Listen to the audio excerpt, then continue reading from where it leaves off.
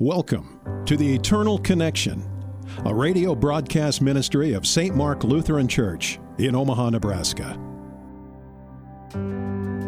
Whether it be through prescribed behaviors, rituals, or practices, every religion in the world teaches that if we desire to know God, it is our responsibility to find Him and know Him.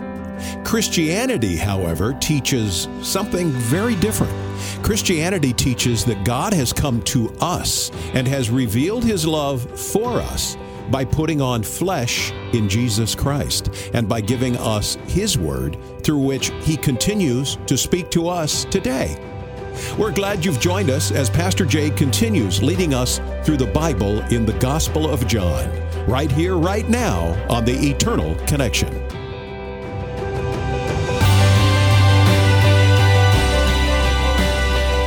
And once again, you are eternally connected, and a very blessed Palm Sunday to all of you. So glad that you can join us here on the Eternal Connection as we continue to make our way through the Gospel of John in God's Word in the Bible, learning about Jesus' love for us, God's love for us in Christ, as Jesus begins Holy Week here this week, making his way all the way to the cross where he would lay down his life for the sins of the world. Because as God prophesied long ago, He has no pleasure in the death of anyone and desires all to repent and turn to Christ and be saved. We pray that you do know Jesus, and if not, we pray this time together in His Word would reveal Him and His love to you.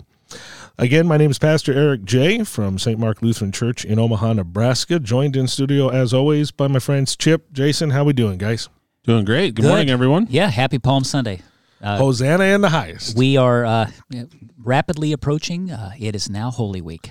So just because I'm generally the one that's always asking questions, and if there's others out there listening that are new to the show. Well, we have 2 listener questions, so you're not the only one today. Oh, there you go. Okay. There's 3 of you. But Palm Sunday, we're not talking about trees or beaches. Like, what is Palm Sunday? Well, we are talking about palm trees. We are? Yep, palm branches. Oh, okay. What is it?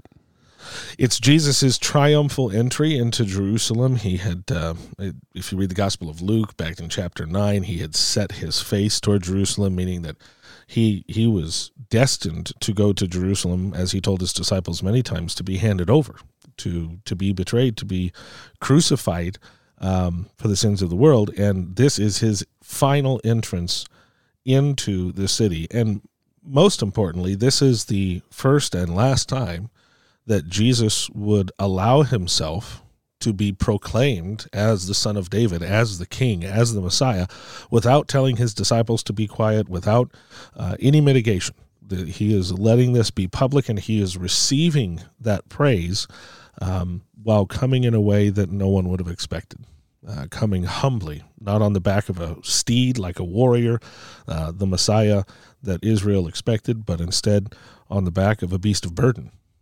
On the back of a service animal, because Christ was coming as the suffering servant, as the King who serves his people with his own body, with his own death. So a great dichotomy as you look at it, and we're not going to get into it today, but the shouts of the people giving the right words, but yet not quite understanding exactly what kind of king Jesus was going to prove to be when he was hung on the cross and the sign was nailed above his head. This is the King of the Jews. So the reason it's called Palm Sunday is because they used palm branches, kind of like party streamers, or that's what they used back then, not only to wave, but also to lay down, to cover the ground, in addition to coats and everything else for the king to walk on.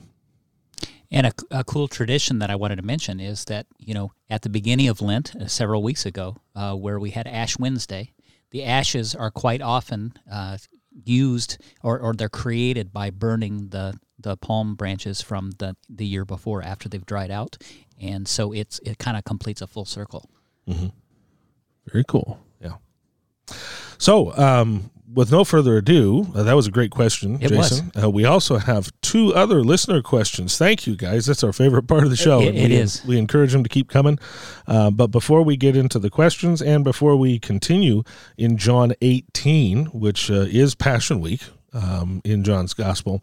Chip, why don't you pray for us? Okay. Heavenly Father, as we look into your word this morning, be with us. Send your Spirit that he would do what you sent him to do, which is to remind us of everything that Jesus did for us as he quickly approaches being arrested and the trial and then ultimately his death. But then as we look forward to the end of this week, where he rose again, victorious over death, that we could join you and he in heaven forever. Be with us this morning, Heavenly Father. In Jesus' name, amen. Amen. Okay, so we have 2 listener questions. They went to eternalconnectionradio.com and they filled out the little form, and we're just thrilled. So the first question comes to us. The question is, are all sins equal in God's eyes? Well, in Leviticus, this might be a question to a question, but doesn't Leviticus address different levels of punishment for different sins? Yes. Yeah. Would that play into that answer potentially? Yeah, it absolutely would. I think we have to make a distinction here between, let's say, the quality of sin or the offense of sin to God and the consequence of that sin. Those two things are not the same. All sins are equal in the eyes of God as far as their quality. There is no measurement of imperfection. Perfect is perfect is perfect. Right? There's no which would be Jesus. Which would be Jesus. There's no measurement of perfect. It is or it isn't. There's also no measurement of imperfect. It is either perfect or not imperfect. Right. Yeah. Yes. So in God's eyes, one small sin makes you just as imperfect as a lifetime of sin, like the thief on the cross who admitted, I lived my whole life deserving to be crucified to a cross, and yet was told, based off of his simple confession and trust in Christ, he would be saved and in paradise with Jesus. So the offense of sin is equal. That does not mean that the practical consequences of sin in this life are equal.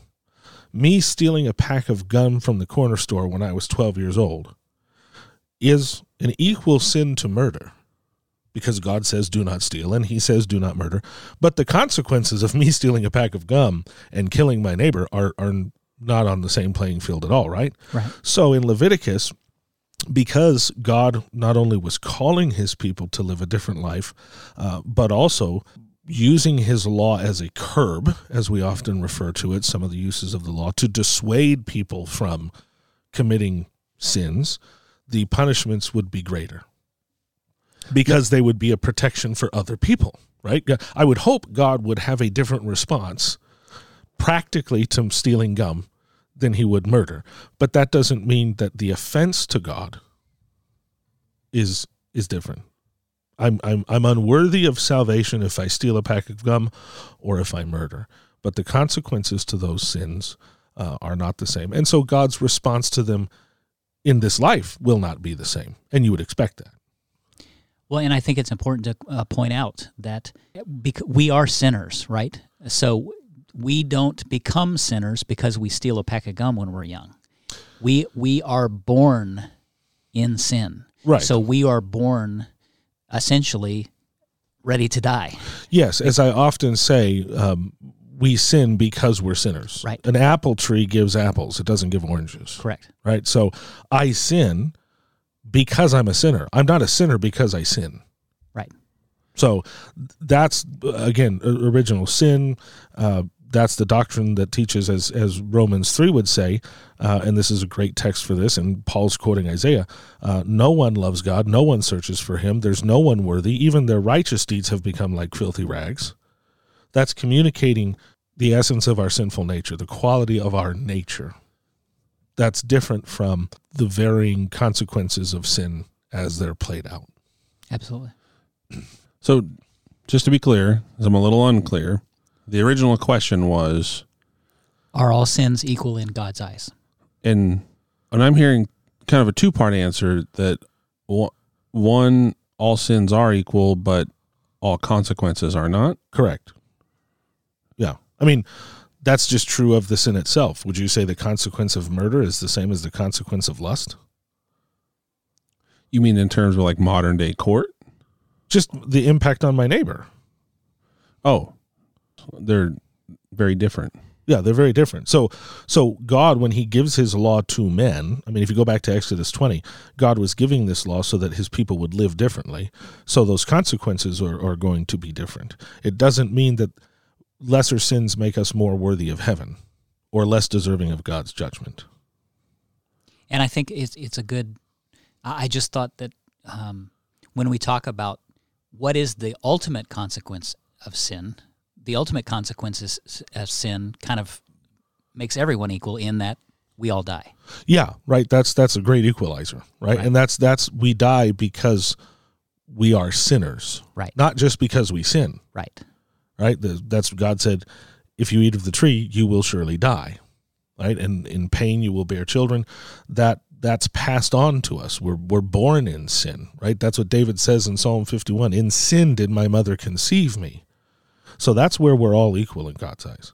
And I can't speak for this person, but a question like this often stems from either a reaction to or trying to support the church's or a Christian reaction to one sin versus another sin. I mean, pick your taboo topic, right? Homosexuality, transgenderism, abortion.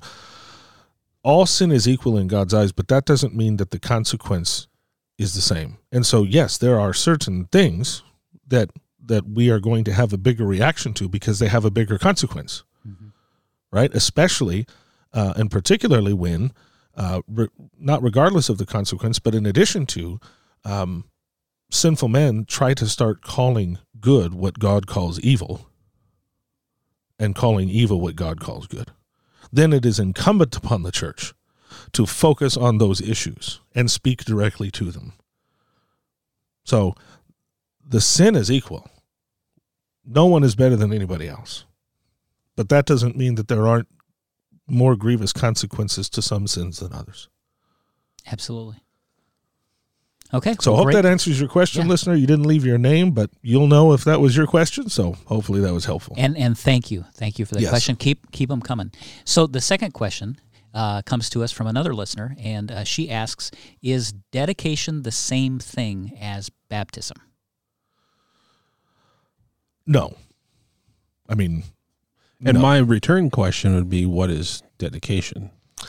So the historic practice of the church when it comes to infants and their relationship with Jesus has been to baptize them as early as possible. And even though there was not Christian baptism in the Old Testament, the Apostle Paul rightly connects these two in his epistle when he says that you've been circumcised by a circumcision made without hands in baptism. So going all the way back to the Old Testament, the covenant of circumcision given to Abraham, they were supposed to be circumcised on the 8th day. Okay? That was, if you go back and read it in Genesis 15, God said, I'm putting my promise, my covenant to be your God. God is putting his promise to be your God in your flesh, is what he told Abraham. That's what circumcision does. When you circumcise your child at 8 days old, God is making that child his child because God says so. How serious is God about this? Well, when Moses neglected to circumcise his son, God was going to destroy him had it not been for his wife Zipporah that stepped in and circumcised her son. So God wasn't messing around with this. This was how God was making people his own through the covenant of circumcision. Later in the New Testament, Paul would say, God continues to do that same thing in baptism. So when you baptize an 8-day-old infant, God is putting his promise in the heart of that child through the water of baptism, the same way he did it when Jesus was circumcised at 8 days old, because he said he would do that. Not because it's magic water, not because it was a magic knife that they used, but because God said, when you do this, I will do this. And I'm telling you to do this because this is how I'm going to save you. It's how I'm going to make you my child. So that's the historic practice of the church.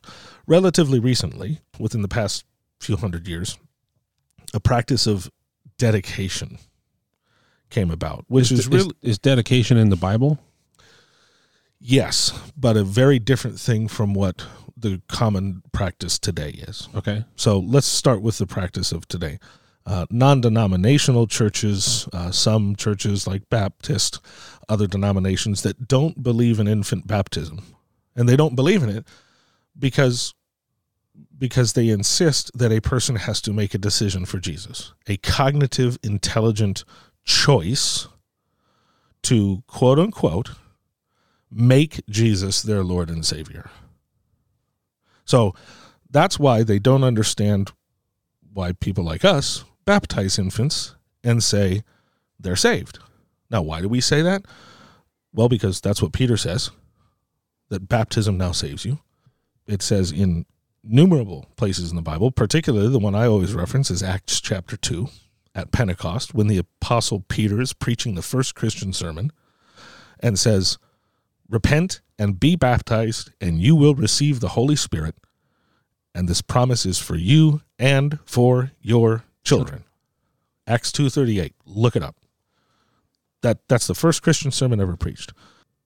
Certain Christians struggle with that because they insist that faith is an intellectual endeavor, that faith is a work of mankind, that it is a decision we have to come to and to make on our own. Nowhere in Scripture is that taught. It is always taught, as Ephesians 2 says, that faith is a gift from God, just as it was for Abraham, who was a pagan worshiping the moon, who God came to, not because Abraham even knew who he was, but simply out of pure grace, and made Abraham his child through the promise and the command given to Abraham. So instead of baptizing, because they refuse to believe that God can save a child who, quote unquote, can't decide for themselves, they will dedicate, which pretty much means the parents are communicating an intent to raise their child in the faith. But it's not the same thing as baptism, because then they will also teach that once the child is old enough, if they decide to be Christian, then they will decide to get baptized. That puts all the assurance of salvation on the person. So it's like a pre-baptism? It's really a commitment of the parents. In true dedication, it has nothing to do with the child. It's the parents dedicating to the church that we're going to raise this child in the faith. They would never say that the dedication gives any assurance for the salvation of that child. It's mainly the parents making that dedication themselves. And what is the difference between, full submersion and not? I've seen both. The amount of water used, that's the only difference. Yep. There's no significance from Scripture. We as sinful human beings try to make something out of it, because you will have the camp that says only if I dunk this person. Yeah, you're not baptized unless you're fully submerged. Right. And what that says is your hope of salvation through baptism is in the amount of water used, not in the promise of God that says, I will save you in baptism, Who made the water, by the way. Right, who made the water, which is ludicrous, because even in ancient Christianity, you can go back even looking at art history, and you have pictures of John the Baptist baptizing Jesus by sprinkling. Mm-hmm. Modern day, you wouldn't see that, because we've chosen to, for whatever logic reason, say that couldn't have been. But if you go back into ancient Christian documentation, in the Didache, which is the early Christian worship book, going back to the 3rd century, there are instructions on baptizing either by submersion or by sprinkling. And guess who you sprinkle? Who? Babies. Babies. Because you don't dunk an 8-year-old underwater. Right. So from the earliest records we have of the apostolic church, which is only bolstering what Scripture already teaches, they were practicing infant baptism. We don't have dedication records. That's a new thing that we're doing. And it only stems from a refusal to believe what Scripture clearly teaches, because it doesn't make sense to us. Well, if babies can't be saved because according to our mature adult understanding, they can't make decisions for themselves, you're going to have a real hard time explaining to me Elizabeth's words when Mary came to visit her. And when she heard the voice of Mary, Elizabeth said, "When I heard the voice of my Lord, the baby in my womb leaped for joy." Okay, well, to me, when I let Scripture stand on its own, this conversation is over. An infant in the womb can know its Lord. Absolutely. Look at David. Yeah. He talks about that in one of the Psalms he wrote. Psalm 139. I tell people that struggle with this, do you have a child? And if they say yes, I said, when that child was born, from the moment it came out of the womb, did you have to teach it who its mother was? Invariably, the answer is Nope. no. That child inherently knew. It couldn't say mama. Maybe it couldn't even understand mama. But it absolutely did know. And if that sinful child can innately and inherently know its sinful mother, according to David in Psalm 139, I can know the one who knit me together in my mother's womb. And John the Baptist leaping for joy when he heard the voice of Mary because he knew Mary was his Lord's mother. Clearly, the baby can know. And this is what Peter says in 1 Peter chapter 3.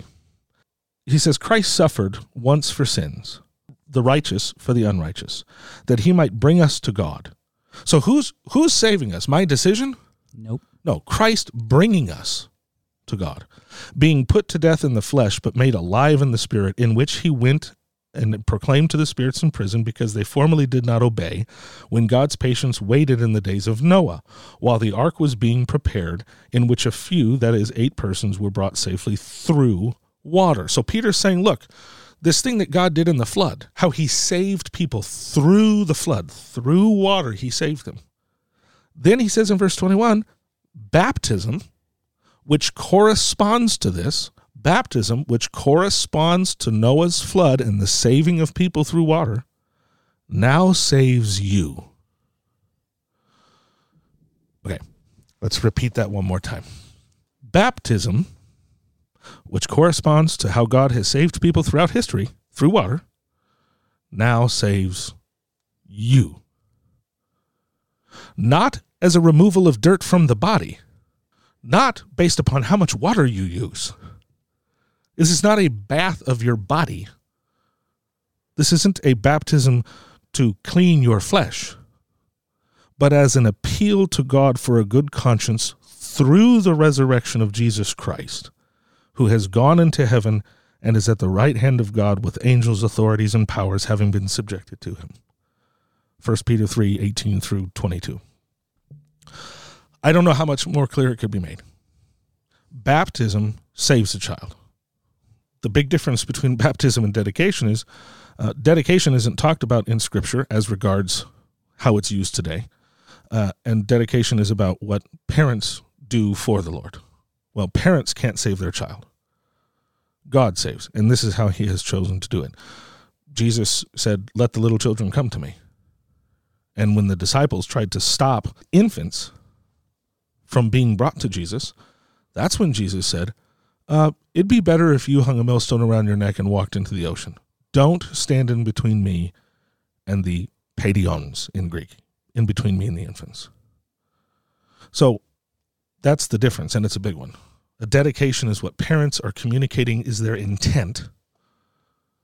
Baptism is what God has actually instituted, that Paul connects to the covenant of circumcision to say, this is how God still saves you, even at 8 days old. When Jesus was brought to the temple at 8 days old, he was dedicated to the Lord. He was circumcised before that. But the dedication to the Lord, baptism wasn't instituted yet. Jesus was still a child. The dedication, think about Samuel. When Hannah dedicated Samuel to the Lord, she left him at the temple. That wasn't, oh, I intend for him to be yours, God. No, it was, here he is yours. So the biblical understanding of dedication isn't too far removed from baptism, even though it's not the same thing. It was truly being dedicated. That child now belongs to God. So no, baptism and dedication are not the same thing. Can you dedicate a child? Sure. But that is not the same thing as baptizing a child. In the Scripture's words, you baptize.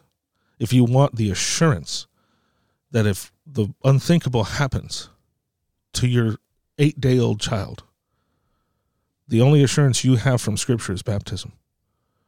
That's why Jesus said in Mark, whoever believes in is baptized. That's why Peter said to those who were cut to the heart, who were repenting, what do we do to be saved in Acts chapter 2? Repent and be baptized, and you will receive the Holy Spirit, which, by the way, means that the Holy Spirit is in water baptism, not a separate baptism. Right.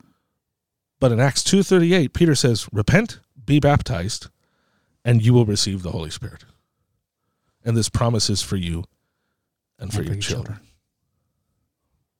And what a marvelous, when we rest in that, we don't have to worry. I mean, I come back to, if it were something that I had to, if my faith had anything to do with my dumb decisions, right, I would not make it. Yeah, I don't understand what the insistence on decision theology is, that I'm saved when I decide to make Jesus my Lord and Savior. Or the other most popular one is to say when I give my life to Jesus. I said this in Bible study. I said it in a sermon, I think 2 weeks ago. You did? Mm-hmm. Stop and think about what you're saying. I decided to make Jesus my Lord and Savior. I'm sorry. If he is the Lord, you don't make him do anything. That to me is the whole just arrogance behind the whole thought process is, Jesus, I decided you're my Lord, so guess what? You don't have a choice. It's kind of nice that he decided to make us first. Yeah, and as I always say, he is the Lord. There's no decision you have to make in this process. He is either the Lord and Savior of the world or he's not, and he's not waiting for you to decide that that's the case for it to be the case. I believe he did that about 2,000 years ago. Right. Yeah, I mean, he died for your sins before you were born. Yeah. He chose to love you and forgive you and save you, period. The only decision we have ever been able to make is to reject it. Adam and Eve did not choose to live. Right. They only had the choice to die.